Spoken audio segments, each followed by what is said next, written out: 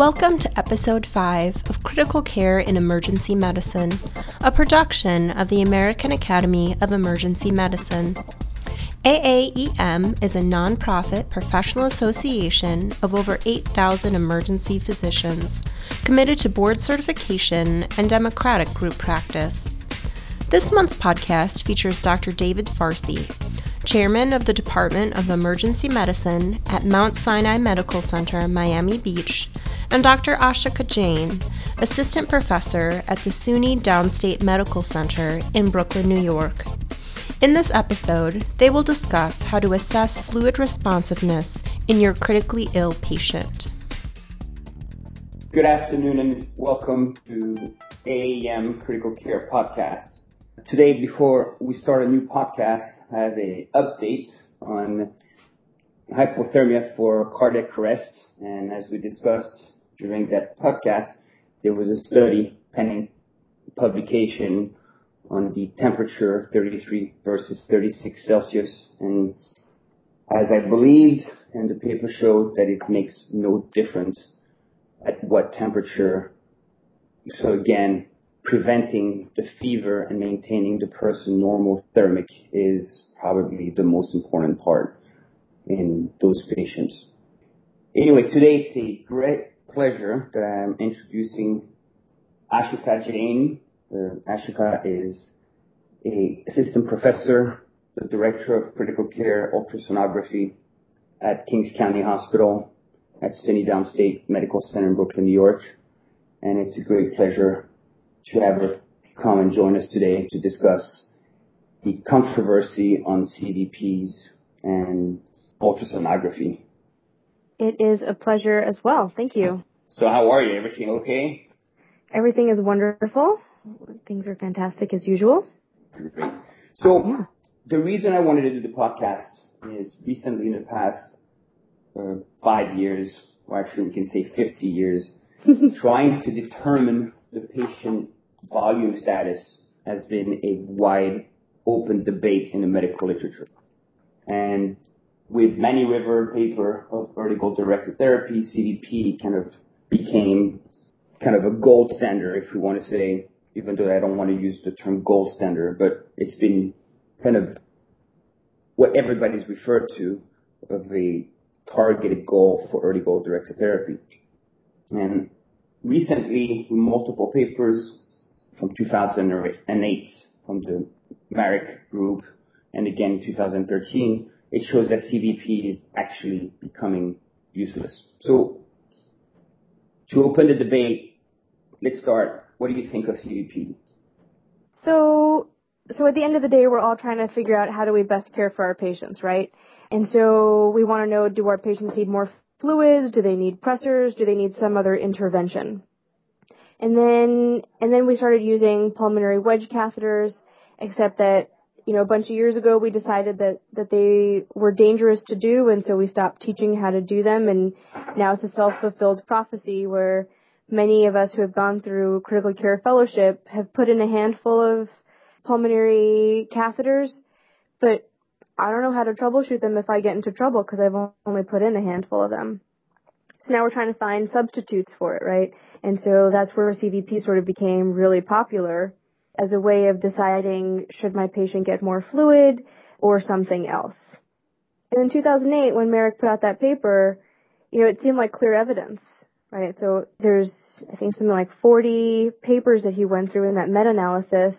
And at the end of the day, the conclusion was you can flip a coin and decide if someone is fluid responsive, and that would be just as good as checking the CVP.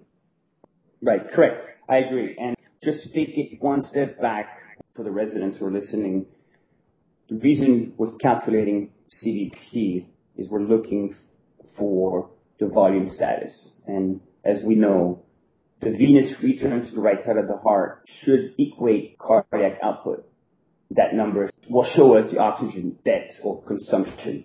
But if those numbers are not equal, then there's a so-called oxygen debt, and the patient will have to increase either the volume status or give a pressor and inotropic. So CVP has been this marker to use is the patient volume depleted or volume overloaded. And I think, like you stated, Marie's paper just stating that CVP, you can flip a coin and you can guess patient depleted, patient is not depleted. Yeah, exactly. And so I guess even along those same lines of thought, so what is considered fluid responsive? Right, so it's an increase, if you give someone a bolus of 500 cc fluids and you see an increase in 10 to 15% of their stroke volume. And we can do that sort of at the bedside, kind of quick and dirty with a straight leg raise. And that's a great point. So before we enter leg raise, let's talk about CVP and the pulmonary artery wedge pressures that was obtained from pulmonary artery catheters. Those are considered static measurements. And then there's what you just mentioned, what's called a dynamic indices, which are, passive leg raise is a great example of dynamic indices. So if you look at the updated guideline from the Surviving Sepsis campaign, they've really kind of gone away from static monitoring, but more forward a dynamic monitoring. So sorry to interrupt, but go ahead and tell us a little bit more about passive leg raise. Oh, sure. So the passive leg raise is a simple maneuver, relatively speaking, as long as your patient is able to have their legs above their head. Someone who's sitting in the recumbent position, so their head is 45 degrees up, and then you switch them so that it's essentially the opposite, where their head is down and their legs are now up at 45 degrees. You can do that easily by either lifting their legs, or if you're in the ICU, then you can use the bed to do that for you. And then you should see an increase, 10 to 15% of their stroke volume, or an increase in their, whether blood pressure or other sort of monitoring method to decide, will fluids actually help my patient here? And that's, like I said, the quick and dirty way of looking at fluid responsiveness. And for this talk, we're not going to go into all the type of dynamic indices monitor, the bioimpedance, all the other monitor that there is out on the market, because I really want to focus today our talk on the use of ultrasound. I did a critical care fellowship, but everybody knows that I love ultrasound. If I had the option of going back and doing an ultrasound fellowship, I would. I think that ultrasonography is becoming the fastest growing field in emergency medicine and in critical care.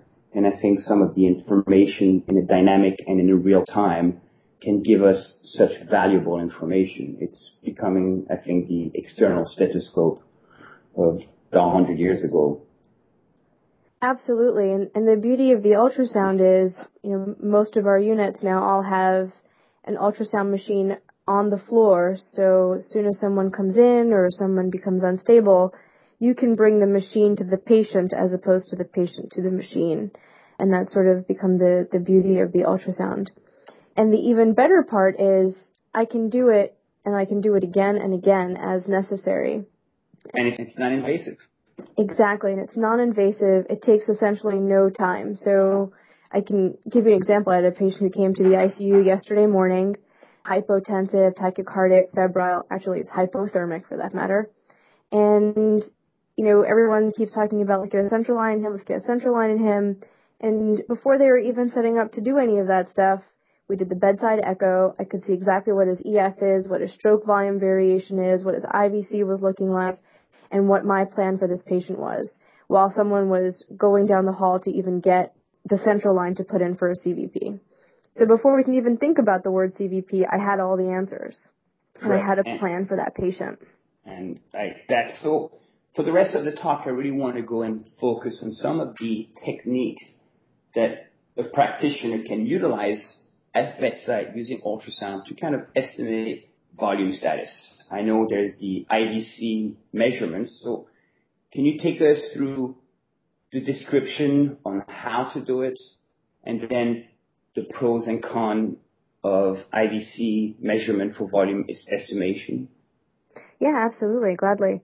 And so you're basically starting off with doing a bedside echo, is where most of the views are going to come from to get an idea of what's happening with fluid status and to see what the heart is doing. And we start with parasternal long, which means that you're using a cardiac probe. It's the small little square probe with the indicator towards the patient's right shoulder.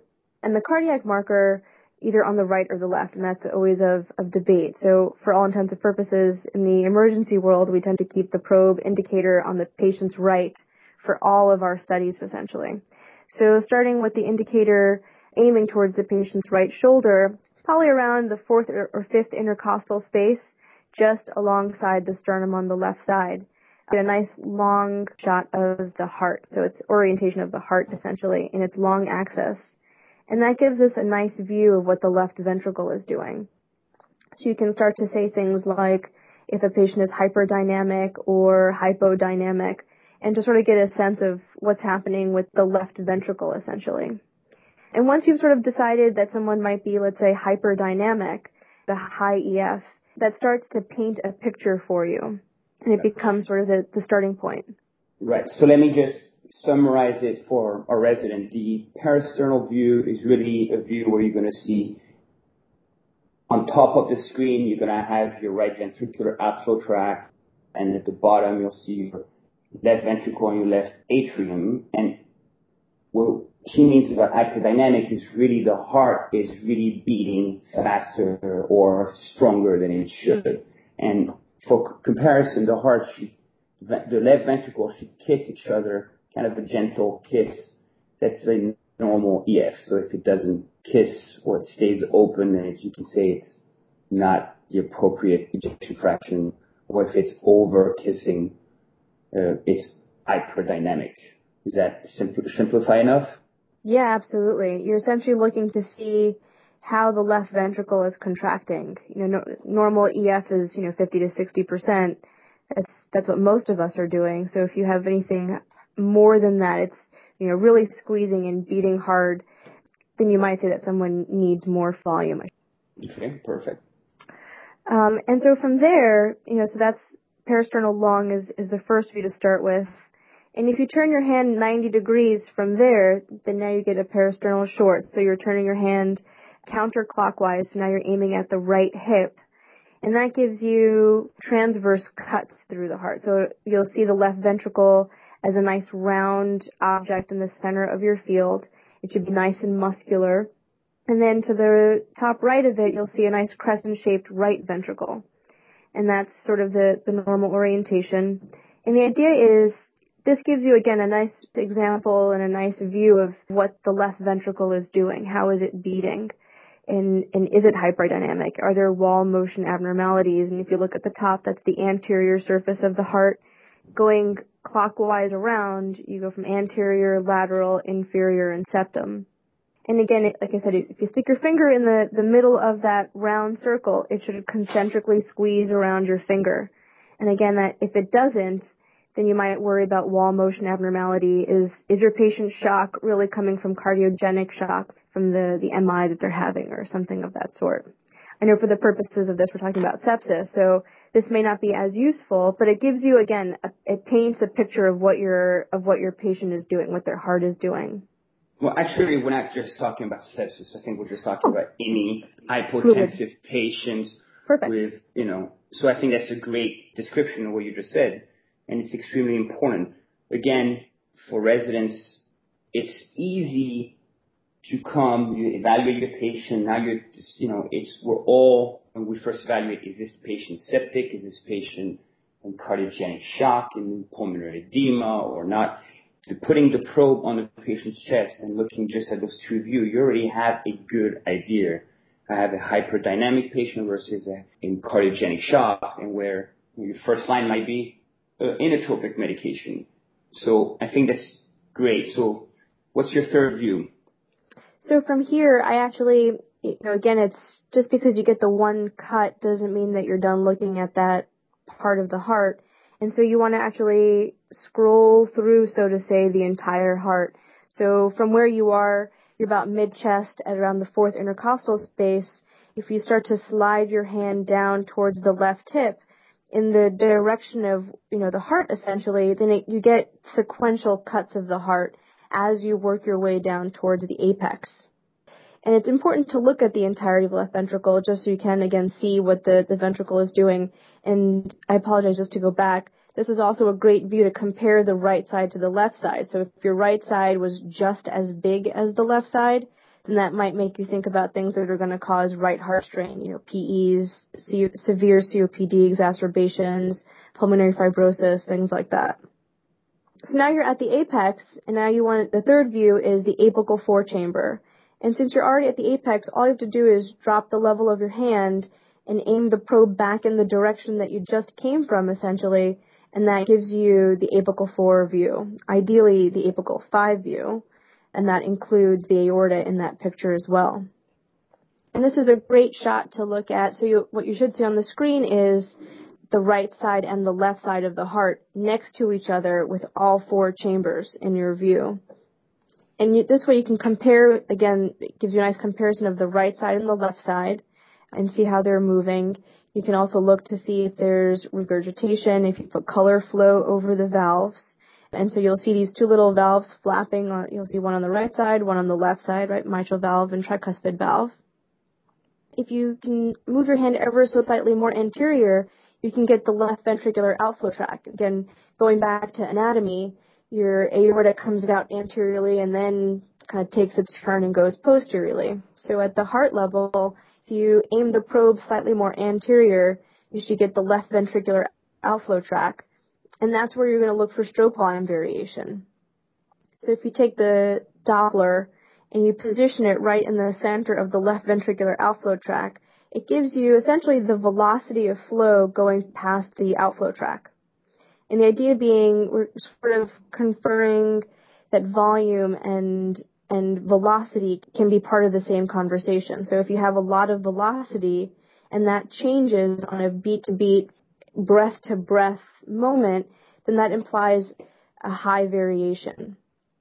And so you can look at the velocities, and if you look at the trend over, a minute or so, and you can look at how they trend with every breath, if you have a variation that's greater than 13% from the highest velocity to the lowest velocity, then that implies that someone, again, needs more fluid or has a high stroke volume variation.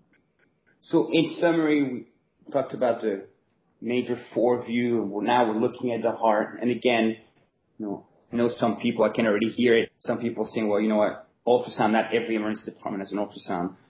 My reply to this is, well, in the next 5 to 10 years, everybody will have an ultrasound. It's a very cheap machine compared to a lot of the other machine. And I think it's really time, if you were not trained in residency, it's really time for you to find a course and really develop those skills. It will change your clinical decision making. So now let's go ahead and talk about the IVC. Yeah, and that brings us to the 4th view, essentially. So the 4th view is the subcostal or the subxiphoid view. It's essentially the same thing, depending on which shop you're in. So subcostal is literally right where your xiphoid process is, right underneath that, and you've got the probe indicator, again, towards the right, and you should be able to see the liver, and then you'll see the heart just past that. And you should be able to see, this is a great view, again, to see the right side of the heart, since the right side, you're sort of closer to the right side of the heart in this particular view. And you're looking for things like a pericardial effusion, because that could be the source of your hypotension. And once you've identified the pericardium, the anterior and the posterior pericardium, and you know that there's no fluid there, then all you have to do is turn your hand clockwise and aim downwards, so you get a linear shot going through the body, essentially, and you'll find the IVC going right into the right atrium. And so from there, if you go... Sorry, let me stop you. So repeat that. So I'm holding my probe in the subxiphoid with the pointer pointing to the right. Yep. And then you turn your hand clockwise. Clockwise. And aiming down into the body. So my probe indicator is facing the patient's head? Correct. Okay. All right. Okay. And you should now have a nice longitudinal view of the IVC as it goes into the right atrium. Okay. And obviously to be careful, because the IVC and the aorta are right next to each other, so you always want to confirm that you're looking at the IVC and not the aorta, and you can do that either using Doppler or color to look at the flow characteristics to decide if this is aorta or IVC. And if you can see the IVC, you'll see the hepatic vein coming into the IVC right before it goes through the diaphragm and into the right atrium. So it's the other confirmatory method of knowing that you have the IVC in your plane. And you want to come back a few centimeters from the diaphragm. You know, the closer you are to the diaphragm, the more kickback you're going to get from the right atrium. So that's not the greatest place to check for IVC variation, but just a few centimeters back. And then there's multiple methods. The easiest way to do it is to look at the IVC with M mode. So you hit the M mode button on the machine and you can put the spike of the M mode a few centimeters back from the diaphragm, and then it plots that one area of the ultrasound over time. And so over time you'll see with respiratory variation how the IVC changes. Oh, and I'd like to talk about the IVC class, because for basic people like me, that's what I use. Yeah, and it's a great way of knowing what's happening with the right side of the heart, preload essentially, right? So this is what the whole topic is preload and afterload. So for preload, you can look to see the IVC, how much it collapses. And greater than 50% collapse is thought to be a fluid responsive IVC essentially. There's lots of controversy over absolute numbers of IVC. So an IVC that measures 2 centimeters versus 1.5 centimeters versus 1, those absolute numbers don't make a difference because we all have our own anatomical variation, but it's how it changes over time and how much it collapses. Obviously, if you have an IVC that doesn't change at all, then that's something to be said. And if you have an IVC that completely collapses from breath to breath, then that's something to be said. There's a middle ground that's hard to make inferences off of, but most of the studies that have come out over the last 5-10 years have all sort of agreed that more than 50% collapsibility implies fluid responsiveness or implies an underloaded preload. And I'd like to give an example. About 3 weeks ago, we had this patient that came in, was a little bit febrile, 101.2. We did unsure of the origin, is young, everybody's thinking sepsis. I put the ultrasound probe on him. I look at his IVC. His IVC is not collapsing, not moving at all. So everybody's like, well, does he need fluid? I'm like, that's not absolutely true. We do the cardiac sound and quick cardiac echo, and his heart his ejection fraction was estimated in the 10 to maybe single digits. So at that time, I said, well, something else is going on. He's not septic, or maybe he's in cardiogenic shock. We started the patient on dobutamine. Maybe 10 minutes later, I repeated the IVC, and now suddenly we have a complete collapse. So just for our audience, if you're looking at the collapse, there's no collapse of the IVC. That doesn't mean the patient is not a fluid unresponsive.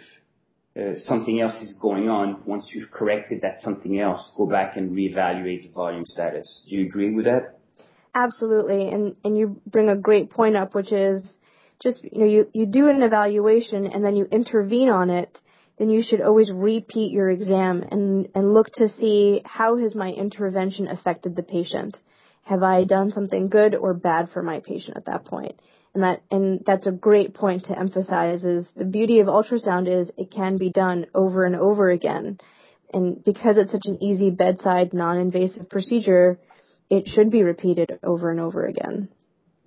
As I teach all my residents and my attendings, I say, we don't see a patient only once. We always see the patient twice. When we see them and when we dispo them, there's always a repeat exam. Ultrasonography should never be a single study. There should always be at least second, third, or fourth study, especially if you're looking at dynamic changes such as volume status. Yeah, absolutely. Can I just go back to the IVC for 1 sec? Yes, please.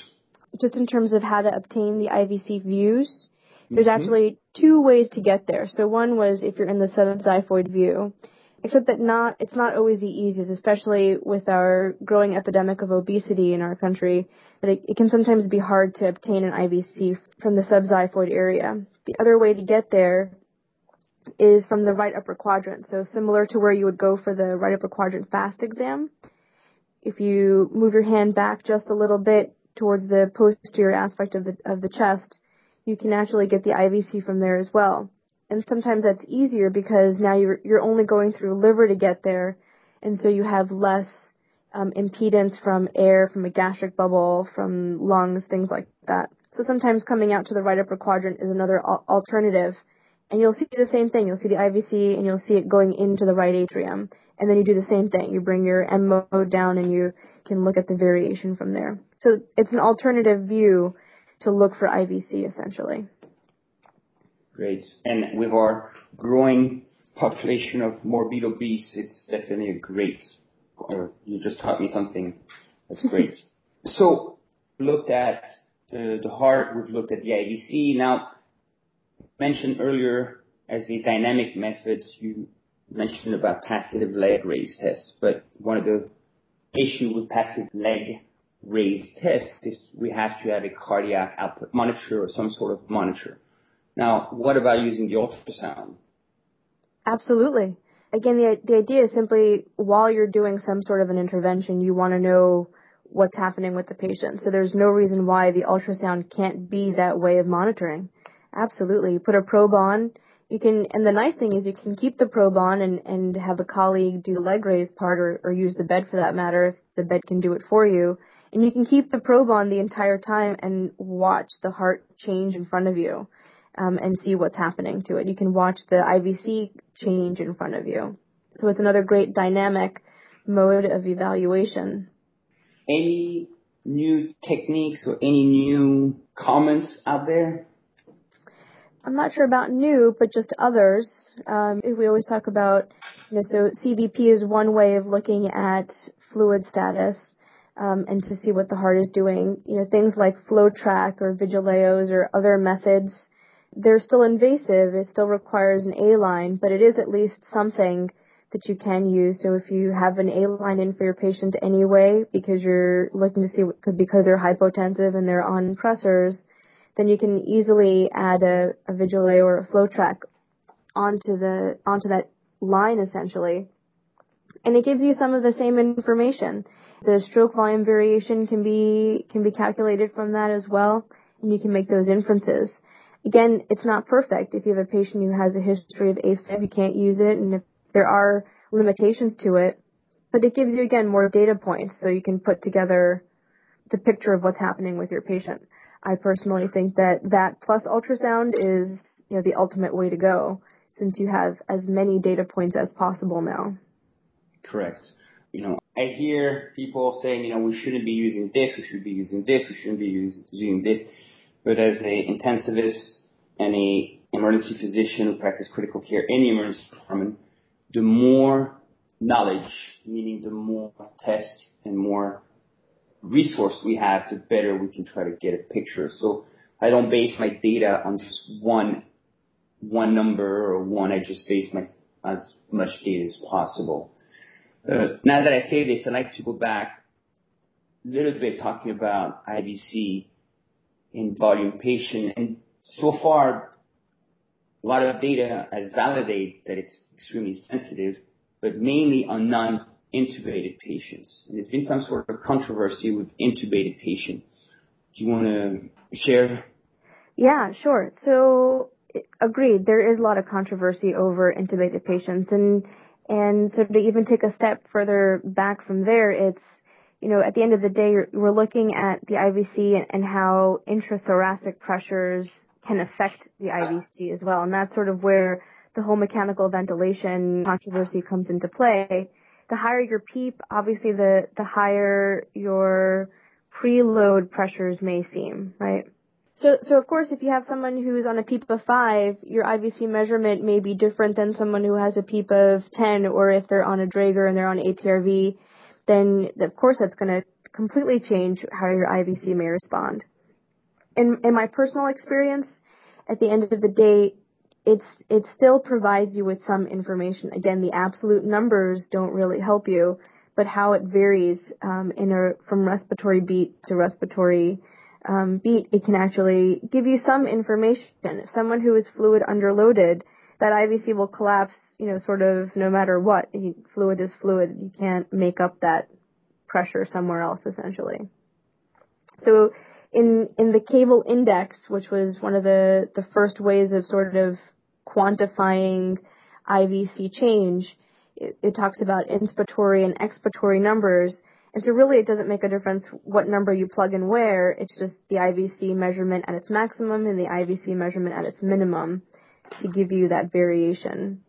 Again, it's not perfect in the ventilated patient, and I would not use that number as a sole modality to drive my therapy. But again, it puts a picture together. If I have a patient with an IVC that doesn't collapse and a high stroke volume variation with a hyperdynamic EF, then that's a different picture than someone who has a lot of collapsibility and a high EF, right? So it changes where you put your focus on how you're going to treat your patient. Absolutely. So in conclusion, I like to recap some of the main points, especially for residents. We're saying CVP should be followed in the first 6 hours, but it's knowing that CVP has lots of limitation as flip of a coin. So the patient who's severe septic or septic shock, driving the CVP 6 to 8 based on mechanical ventilation is a target, but it's not end all. After 6 hours, I'm not really sure what CVP means, especially 2 days after this. I definitely don't know what it means. Ultrasound is the future by giving us an image in front of us and the ability to reevaluate the patient in real time in a non-invasive way. Dynamic indices are preferred over static indices. Dr. Ashoka will provide us with some images of the view she discussed today, and you'll be able to go into the blog, into the comments, and actually see those pictures. I hope you enjoyed our podcast. In conclusion, Dr. Ashoka, do you have any final comments or anything? No, thank you very much for having me. And of course, ultrasound. It's the way that we should be looking at all of our patients. And again, the more you use it, the better you will become at it. So use it often. Well, I want to say thank you very much for taking time of your busy schedule, and it's always a pleasure to speak to you. Agreed. Thank you very much. We hope you've enjoyed this podcast from the American Academy of Emergency Medicine. For more information about AAEM, please visit our website, www.aaem.org. While you're there, be sure to check out the AAEM blog, part of AAEM Connect, where you can leave comments and engage in a conversation around the issues discussed in this podcast. Join us again next month as Dr. Farsi will discuss more issues of relevance for emergency physicians.